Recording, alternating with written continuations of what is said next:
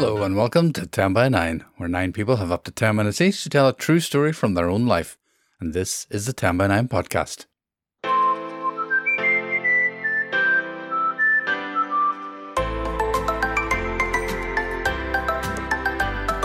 I'm Paul Dorn, and 10 years ago in 2011, Padraig Ó Tuama and I started 10 by 9 in the Black Box in Belfast, and we love it. All our events are now on Zoom, so you can join in wherever you are in the world. You can find all our upcoming events and all the things you need to know about us and some things you don't at our website 10by9.com. Now, there are 3 stories in this podcast for you, all told at our March event when the theme was viral. We had teamed up with the Imagine Festival of Politics and Ideas, and it was a wonderful evening. First up is first-timer Paul Brazel, who told this story from his home in England. It's just water off a duck's back. I'm a big boy now, I'll manage. I can just tune it out, it's fine. These were just a few of the lies I told myself and anyone who asked day after day after day. 4 of us lived in the middle of a small arty town in a nice flat with a balcony overlooking the River Ouse. It had a great view of the pub car park on the opposite bank. It was a popular pub, and in summer it was alive with animated conversation, occasional folk singing, and every now and then a school of Morris men or a drunken brawl. I can never tell those last 2 apart. I believe one of them involved more handkerchiefs. In winter, it was quieter, just the muted conversation of smokers, huddled under canopies, and the crash of the emptying bottle bins. We still had the folk singing, though. The river's tidal and filled with all manner of wildlife. Cormorants and gulls, heron, grey mullet by the thousand, and even a seal or 2. And for this summer, a trio of men in their late 40s who looked like they may have made a questionable lifestyle choice or 2. They'd acquired a rowing boat just after the first lockdown started and anchored it to a ring set in the car park wall where it would bob around, rising and falling, swinging back and forth with the tide until it succumbed to the weight of water entering through holes in its hull, whereupon it would sink to its rowlocks and wallow around in the murky water. The boat was a dilapidated beige fiberglass thing. Like its owners, it looked like it had seen better days and had been round the block a time or 2. The car park was empty, the pub shuttered, but these boys would turn up most days, sunshine and shower, sometimes on foot, sometimes in a 1994 Ford Mondeo, maroon metallic paint and optional body-coloured bumpers, but always with a slab of cider. They'd empty the boat at low tide and then sit on the wall looking wistful as the river filled its banks, discussing how best to turn this floating bin into a craft capable of carrying them and their cider upstream in search of summer idyll. When I had the chance, when my housemates' passive-aggressive presence, point in silence, or hostile takeover of the communal area would allow, I'd sit on the balcony and watch as, with a collection of mismatched tools, apparent disregard for the laws of physics, and only a rudimentary knowledge of boats, they began their restoration project. I watched as they bashed the legs off 2 metal chairs they'd nicked from the pub and attempted to mount them on the wooden plank seat, raising the boat's centre of gravity, causing it to almost capsize and heel crazily to starboard as they tried to row it upstream. I watched as they repaired the holes in the bottom of the boat with expanding foam. And again, a day later, when the foam plugs popped out like Prosecco corks as they boarded for another trip. I was in awe of their enthusiasm. It was never dampened by summer showers, failure, or a surfeit of cider. They noticed me watching them, and with a deep nod of their head and a raising of their beverage, a standard male greeting, they welcomed me into their group as a socially distanced member. And in this time of enforced personal and medical isolation, I was happy to be included, however peripherally. They would shout across the river, telling me what they were doing, looking for approval, and occasionally an opinion on their ill-thought-out repairs. I would reply with encouragement and advice while inwardly shuddering at their cack-handed abuse of tools and materials. I'd watch with a mixture of amusement and trepidation as they, a few cans into their afternoon libations, climbed up and down their jerry-rigged ladder or fished around in the shallows looking for whatever tool they'd dropped, anticipating a "you've been framed" style moment that never actually came. The sitcom went on for nearly 3 months. I began to give each event its own little tagline like they did in Friends. The one where Chandler hurts his back and discovers just how heavy a cubic metre of water is. The one where Joey invents new swear words to describe the bored teenagers who'd filled their boat with 3 boxes of damp Argos catalogues. The one where Ross screws his own trousers to the wooden seat. I was elated and disappointed on the day of their maiden voyage. 3 men, 2 cans of cider and a multi-pack of Walker's crisps rowed upstream in search of pastures new. I like to imagine them lying in a meadow somewhere, side by side, spotting familiar shapes in the clouds. By June, I'd had enough of my living arrangements. A pre-lockdown animosity, usually managed by everyone working and rarely crossing paths, had become unbearable. 4 people confined to what felt like an increasingly small flat. One person's toxicity infecting an entire household. No chat, no music, no communal meals, just a sneaking back and forth between bedroom and kitchen and the twisted knot of anger, trepidation and irritation whenever she walked into the room. The constant feeling that somehow, somewhere, I was doing something wrong. I envied the guys with their boat, the communal project, an escape, an anecdote in potentia. A couple of years previously, I'd found myself needing accommodation in a hurry. A work friend offered me his yacht as a temporary measure. I'd loved it. Charlie had been my neighbour in the marina. We'd bonded over a love of Guinness and classic rock and would sit exchanging stories from our respective lives. He, an ex-merchant Navy seaman, me, a touring theatre technician. Different worlds, but surprisingly similar experiences. We'd exchanged a few messages during lockdown. Hope you're keeping sane and healthy. Yeah, it's all good. Can't wait for the pubs to open. Me too. Can't wait to get away from the house, mate. I hear you, mate. I can't wait to leave the house. An unusually deep level of emotional support there from 2 blokes in their 50s. July the 4th, the pubs began to reopen and we could meet friends in beer gardens. I get a message from Charlie. Fancy meeting up for a pint? I have a proposition. We met at a country pub that served good beer and nice food, exchanged fist bumps in lieu of handshakes, and settled in for a pleasant afternoon. We chatted about what had been going on in the world in general and our worlds in particular. I told him about my toxic housemate. He told me about his ailing mother. I told him I was looking for a new place to live as it was driving me mental, and he told me he was selling his yacht as he needed to spend more time caring for his mum. This took us to his proposition. If I could help him prepare the boat for selling, he'd give me first refusal and a mate's rate price. I figured it would still be too expensive for me, but the work sounded fun, and so for a couple of weeks we worked together, cleaning, repairing, painting. The more time I spent away from the oppressive miasma in my flats, the more I realised I needed my own space, my own project, my own potential anecdote. So here I am, 6 months on, sitting on a boat, 47 years old, 33 feet long, ketch rigged, a bit dilapidated and needed some attention. The boat, that is, not me. I'm 55. I've been around the block a few times and made a questionable life choice or two, but I'm feeling pretty positive. It'll be summer soon. I have some cans of cider in the fridge and a desire to sail off in search of pastures new. Thank you. Oh, thank you. What a fantastic story. And it's so lovely to see the inside of your boat. How long have you been living on it now? It's roughly 5 or 6 months. I moved in around about October time. So, where do you think you might like to sail over the summer? When I get the chance, I'm having lessons in how to sail. So I'll be going out and sailing around to Eastbourne or down to Southampton. And then eventually I'd like to sail over to France and maybe turn right and head round the coast. Thanks so much, Paul. Bon voyage wherever you head off to. We wish you well. And I think that was the first time a 10x9 story has been told from a boat. So there you go. And you can see Paul telling that story from the boat on our YouTube channel, where you can watch practically all the stories from our Zoom events in bite-sized chunks, going right back to April of last year. Okay, next up, she's become a regular contributor to 10x9 since we moved to Zoom. It's Gita Meaton, who was speaking from her home in Scotland. If you are unfortunate enough to be born into a medical family, there are 2 distinct ways in which your early years play out, at least in terms of your healthcare needs.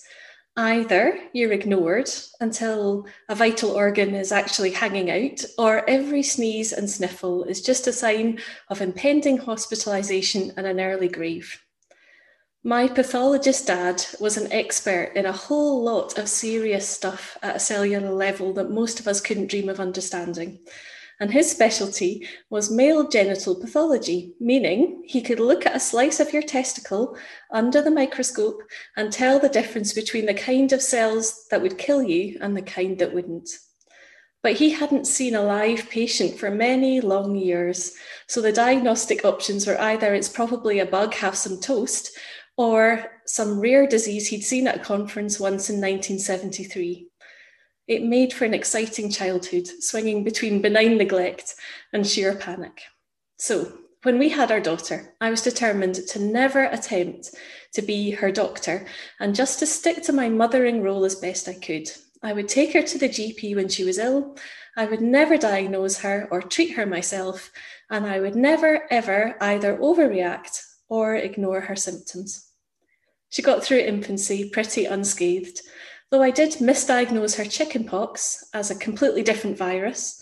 The clue should have been in the distribution of the pox on her hands, feet, and mouth, which made hand, foot, and mouth disease a bit more likely.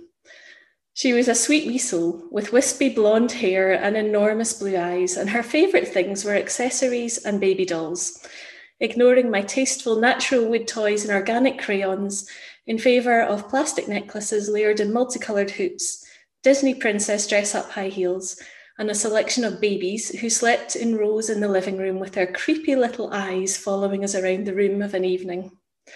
Her favourite was the anatomically correct baby boy doll we bought her when her little brother was born, and she'd delight in undressing him to show visitors that he had a penis, like her new sibling. There was an awkward stage when she'd asked me whether strangers in coffee shops had penises or vaginas. At about age 5, though, like most primary school kids happily sharing smooches and sneezes, she got a virus. The usual thing, with a slight temperature, a scratchy throat, a bit grumpy and listless. It was a surprise then when this run-of-the-mill snotty episode turned into something a bit more scary. Over 24 hours or so I watched as she started to wheeze.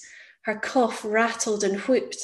Each intake of breath was accompanied by whistles and squeaks as it pushed through tightening airways. I pumped my blue asthma inhaler into her through the spacer tube. 2 puffs, then 4, no improvement. 6 puffs, then 8, nothing.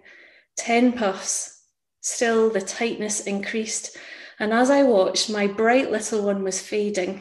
The notch at the top of her sternum was pulling in, the skin under her tiny ribs sucked upwards with each in-breath, and her stomach working hard to force her chest wall to move. I started to feel a little worried. I counted her breath, distracting her with cartoons on the TV. 45 over a minute. I held the fragile cage of her wrist in my hand, 2 fingers over her pulse. 130. I started to feel a little more worried.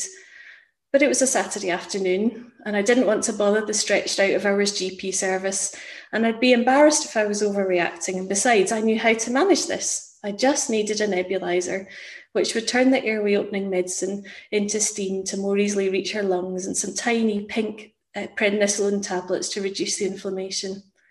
I could handle this. Only I'd left my emergency bag in the office on Friday evening, and I'd nothing helpful to hand. Luckily, Gillian, a GP colleague, lived down the street, and she had her bag at home. Now, most medics are good at looking calm when we're not. We learn early on that fear is as viral as COVID-19, and so in an emergency, it's part of your job to put on the mask and stay outwardly serene. When you walk into the relatives' room to have the worst kind of hard conversation, they need you to be the one in control as they fall apart. When you're in crisis, you need to swallow the pill of panic down as far as you can and keep your head clear. It's a great strategy, until it isn't. My husband, well-known peace lover, had no idea that that was one of my special skills. He'd seen me panic about lost car keys and tax returns many a time, but this was something new. He could see Emily wasn't well, but my gentle tone and calm demeanour allowed him to relax and let me get on with tending to the patient while he mowed the lawn. So when I called him in to ask gently if he'd mind popping down the street to Gillian's house to collect some supplies, he wasn't feeling the urgency. Lawnmower returned to the shed, he ambled off down Hill Street, and I waited. Watching her chest struggle in and out, feeling her pulse speed, asking her silly questions to keep her awake, as the effort of keeping her blood oxygenated tired her more and more. And I waited. 10 minutes passed, 15, 30. Where on earth was he? I grabbed my phone Honey, anything wrong? It's just that we're kind of waiting here. Ah, right, yeah. Gillian asked me in for coffee, so we've just been having a wee catch up. Bloody hell. Keeping my voice soft so as not to terrify the gasping child beside me on the sofa. Oh, lovely. Well, if you're finished, perhaps you could just potter back up the street. We could really do with some of that medication now, but only if you finish, sweetheart. I think it was the sweetheart that did it, because I've never in my life called him that before or since. It's the equivalent of me at work picking up the phone to reception and asking gently, would someone please mind calling 999 and bringing me the emergency bag and some oxygen, please? Thank you very much. He did come back up the road, wiping biscuit crumbs out of his beard. I dissolved the bitter pink tablets in some blackcurrant juice and tied the plastic mask around her tiny grey face, allowing the stream of salbutamol to spread through the network of her lungs, calming and relaxing them. And mercifully, we watched her breathing slow and settle, and so did mine. I'd been holding my breath with her, it seemed. Her colour returned, and she asked for some cereal and CBeebies. So, as it turns out, viruses are tricksy wee buggers. I'm in the first doctor-parent category, likely to ignore your viral-induced acute severe asthma until you're in danger of respiratory arrest. And sweetheart is excellent marital shorthand for you need to do something now. I just don't think I'll be using it at work. Oh, Geeta, you have such a gift. You make us laugh and then you have us at the edge of our seats wondering what is going to happen to that poor child, and you paint that picture of the child struggling for breath so brilliantly. Oh, thank you. Seriously, you should have slapped that man. I know. No, it's all very well being peaceful, isn't it? But seriously, dude. Seriously, dude, indeed. Thanks so much, Geeta. You've been a bright spot in this lockdown.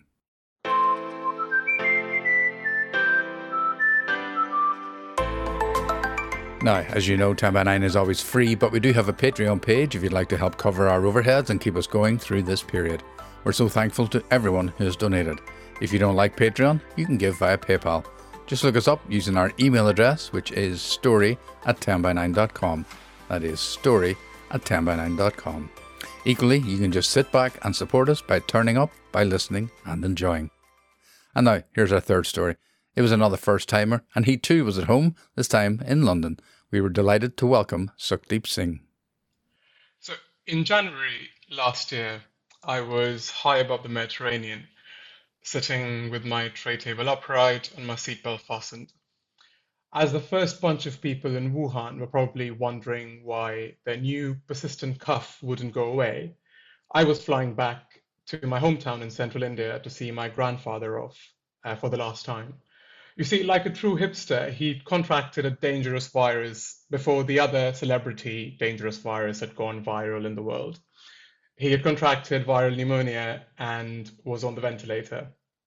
Sitting on the plane, all I could think of was a memory of his hands, holding mine as I had left for London for the first time a few years ago. He had large, calloused, but soft hands, the creased skin draped over a tangle of blue veins.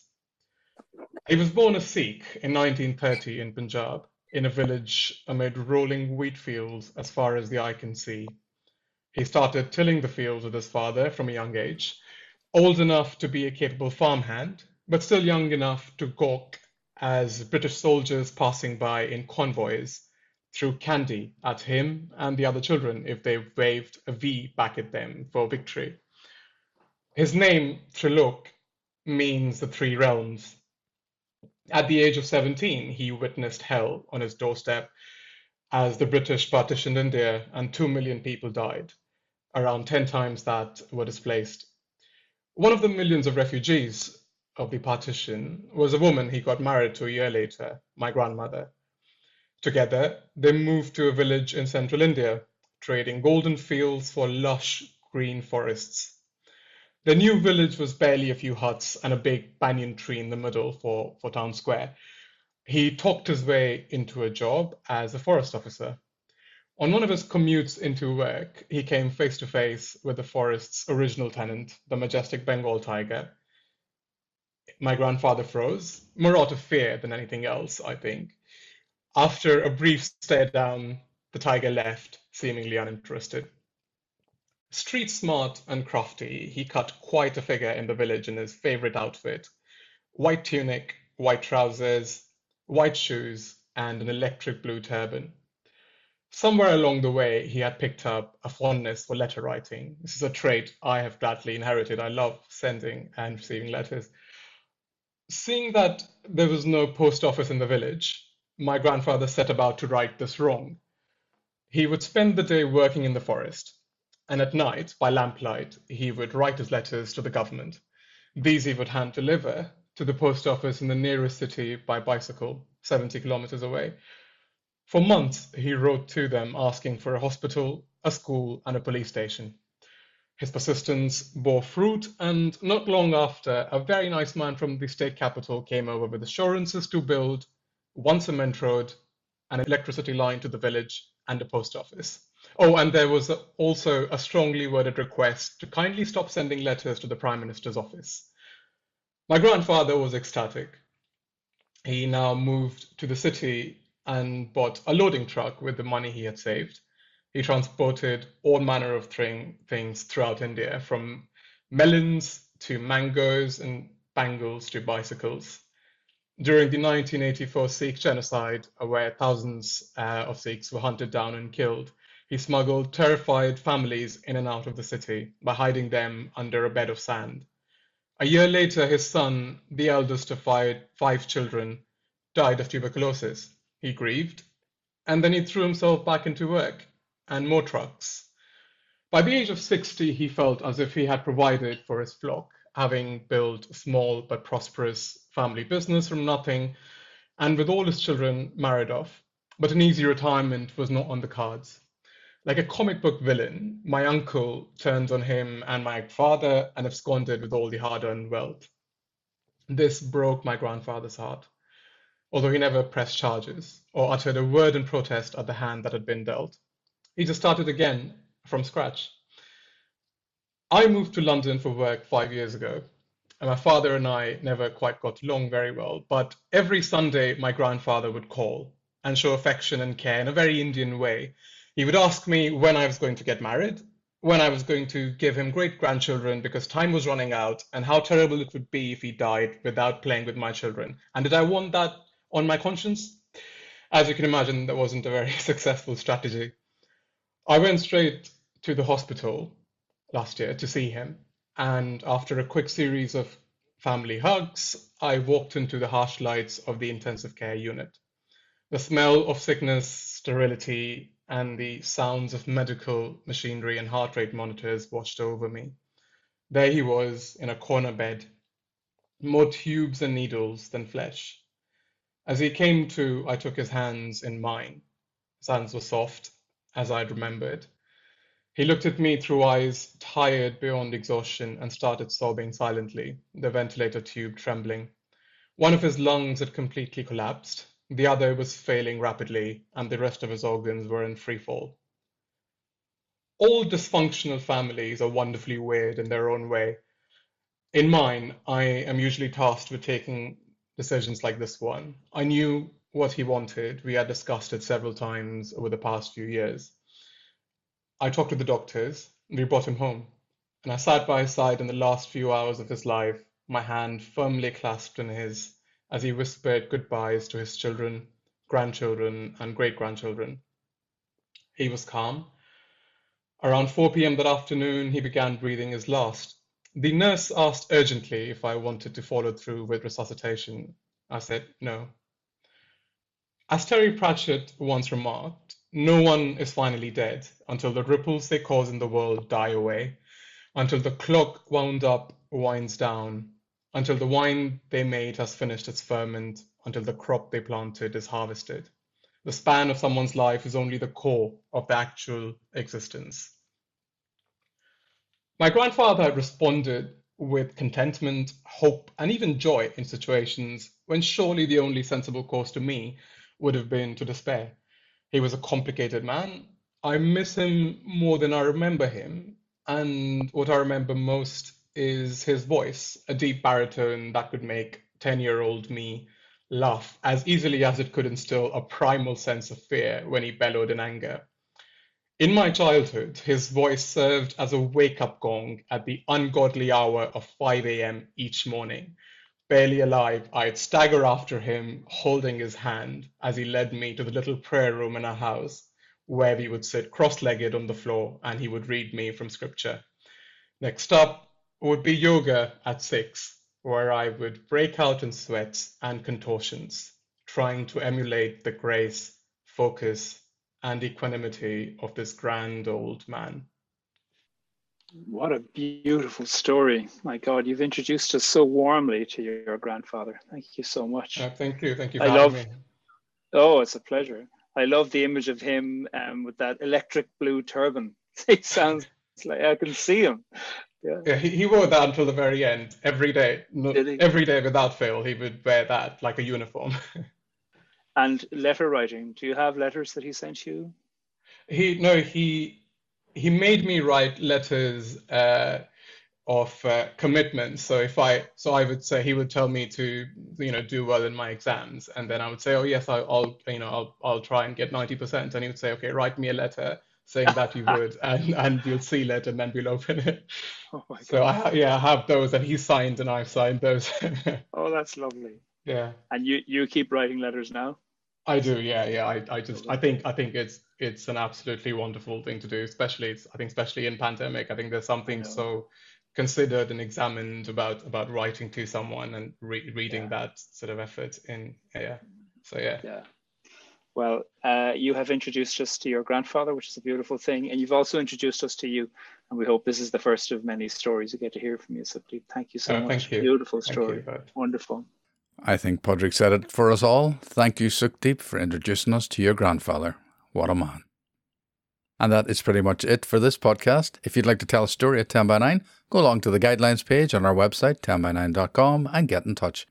We are always, and I can't stress this enough, always looking for storytellers.